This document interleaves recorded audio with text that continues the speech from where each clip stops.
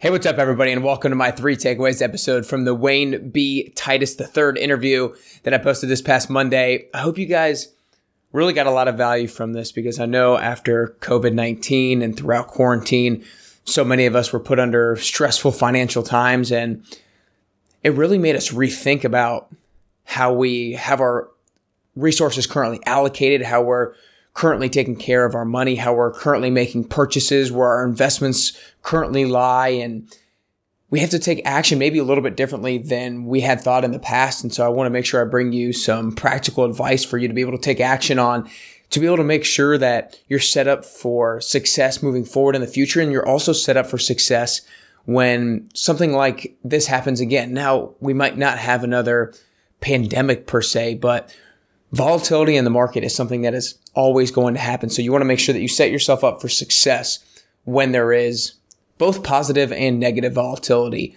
in the market. So make sure you guys, if you haven't listened to that episode yet, that you go back, listen to it, take notes, and take action on some of the things that he said. And in a couple of weeks, I have another financial advisor coming on to give you some more great practical advice centered probably a little bit more around young people on how to build wealth. So make sure you look forward to that. Right now, if you're struggling with your fitness goals or just setting any kind of goals in general, I know quarantine was tough and it maybe knocked some of our goals down that we were chasing towards. I know I had some goals that I was really wanting to hit, but quarantine set me back. If you're looking to get motivated and get some structure for that goal, make sure you go to nickcarrier.com/free-PDF. Again, nickcarrier.com/free-PDF, and you can download my 6 steps to get motivated and crush your next fitness goal. It's going to be a great way for you to, like I said, get motivated and get some structure for you to be able to feel like you're on the right path to get where you want to be with your health and with your fitness. With that being said, let's go ahead and get right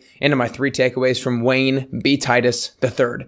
Number 1 is know how the advisor is compensated. So he has a book that talks a lot about how to go about figuring out who is the best advisor for you. And it's called An Entrepreneur's Guide to Financial Wellbeing. And it's really anybody's guide to financial wellbeing. So make sure you check it out. But know how the advisor is compensated. There's 3 different formats or 3 different payment structures that advisors can have. The first one is the broker-dealer format, which is based on selling a product and receiving a commission. Now, that advisor's level of responsibility is called suitability. That means that they are going to pick a product that is good for you, but it's not necessarily the product that's the best for you. So they might have some sort of other alternative motive in order to get the highest commission possible for them. But when they have to choose the best, that's fiduciary standard of care. But the broker-dealer model doesn't have the fiduciary standard of care. Now, the second kind of structure is your fee-only advisors. These are independent advisors that are not necessarily tied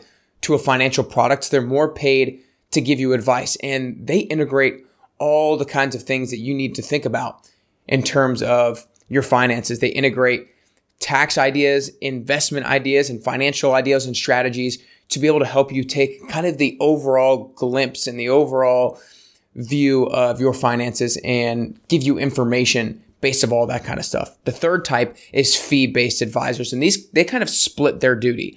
They have the fiduciary standard of care when they're giving allocation advice. So the fiduciary standard of care, once again, is I'm going to give you the best advice or the best information possible. But they're not fiduciaries from the product perspective. So when they're selling products, they don't have to follow that fiduciary. They just have to follow the suitability standard of care. And when I go back through the recap, I'll kind of break those down simply once again. Takeaway number 2 was the paternalistic versus informative versus interpretive advisor. Now, these 3 are super important when you're trying to find an advisor and when you're just kind of having conversations with people that are giving you advice. The paternalistic advisor is someone who is telling you what to do. The informative advisor is here's the info, you go do with it what you think is best. And then the interpretive advisor is going to do the research for you and then give you all the different options, the different things to consider, the different information, and then help guide you based off of that. So the interpretive advisor is someone you really want to make sure that you hire for yourself. And it's basically just about asking them questions.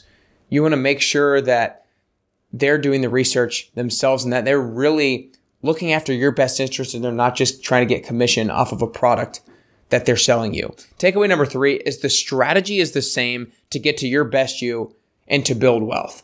And this is something that was so apparent to me when I was going through his book, and then it made me so happy and uplifted about it, because it's all about, to build wealth, you have to first create a vision.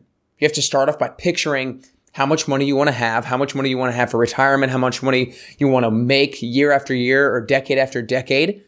Once you have that orients your decision making, and it helps you create your game plan for making that thing become a reality. And then it becomes about execution. But execution can only happen if you have that sense of clarity on the front end. So that's the process in order to get to building wealth, and it's the process to getting to the best version of yourself. Creating that vision, having that direct you in terms of your decision making and your strategy, and then it's execution. So again, guys, my 3 takeaways. Number 1 is know how the advisor is compensated. There's a difference between the suitability standard of care and the fiduciary standard of care. Suitability is going to give you what's good for you and what works for you, but fiduciary is going to be what is absolutely best for you. There's the broker dealer that sells products and receives commissions. Sometimes you need to be careful sometimes of those people. There's fee-only advisors, which is talking about giving you a lot of information and integrating taxes, investments, and financial strategies. And then there's the fee-based advisors who kind of split their care, determining between whether or not they're giving you advice or if they're trying to sell you a product.